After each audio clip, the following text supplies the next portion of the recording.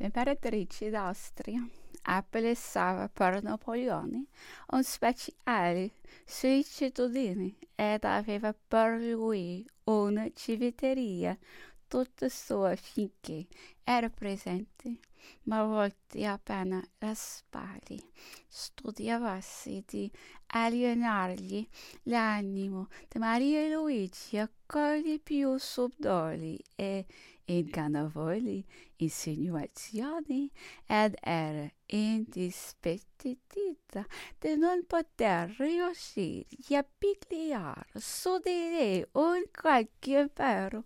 Era però non manca d'ingegno perspicaci, diceva l'imperatore, ed a dovizia per trarre nell'impaccio suo marito, il quale conosceva bene il poco conto che le faceva di lui.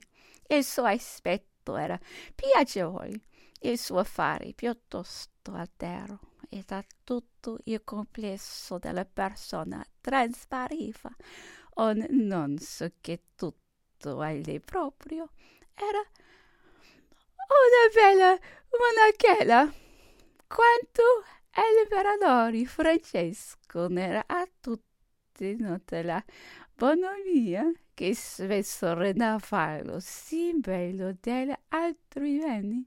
Suo figlio gli assomiglierà il re di Prussia, considerato quale privato.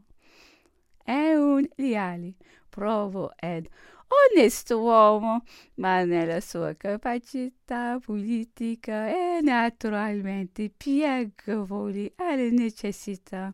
Si può dominarlo finché si ha secco la forza e il braccio sollevato per battere.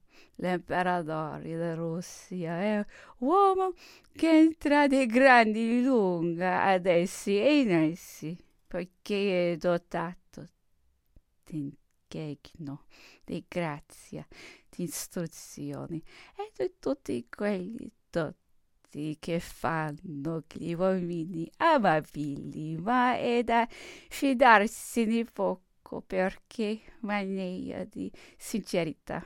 È un vero greco del basso impero, tuttavia non difetta teologia, ovvero infinita, lo che non sarebbe alla fine che è un distintivo della sua educazione o dai suoi precettori.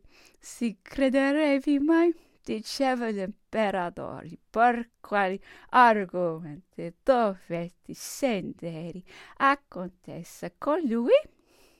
Egli mi sosteneva la sovranità ereditaria e seria un abuso ed io dovetti contrastare più di mezz'ora e far uso di tutta la mia eloquenza della mia logica per provargli costituire essa credita il riposo e il benessere dei popoli più inquietarsi che si pigliassi gioco di me poiché egli ha sagnato destro e dissimulatore e lo ripeto come un greco del basso impero e più andare molto innanzi.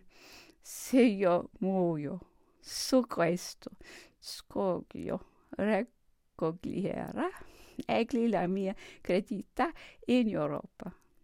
Io solo potevo arginare il torrente dei suoi tartari. La crisi è grande e permanente per il continente europeo e soprattutto per Costantinopoli, che alla Russia fece sempre gola e per cui non si cessò mai di farmi mille pagliuzzi diplomatici che avevano sempre sordo. L'impero ottomano, per quanto sembri decrepito, doveva rimanere per amido il nostro muro di separazione un specchio radici dei palotti, destinata ad impedire di circondare la mia ditta. Quanto alla Grecia, la cosa è ben diversa. E dopo essere alquanto soffermato a parlare su quei paesi ripresi, la Grecia aspetta un liberatore. Sarà quello per chi potrà coglierà la più bella corona di gloria. Il suo nome sarà scritto indelebilmente accanto a quelli d'Omero, di Platone, di mi bada. Non fui forse lontano dal farlo, allo che nella mia campagna d'Italia giunsi sulle rive dell'Adriatico.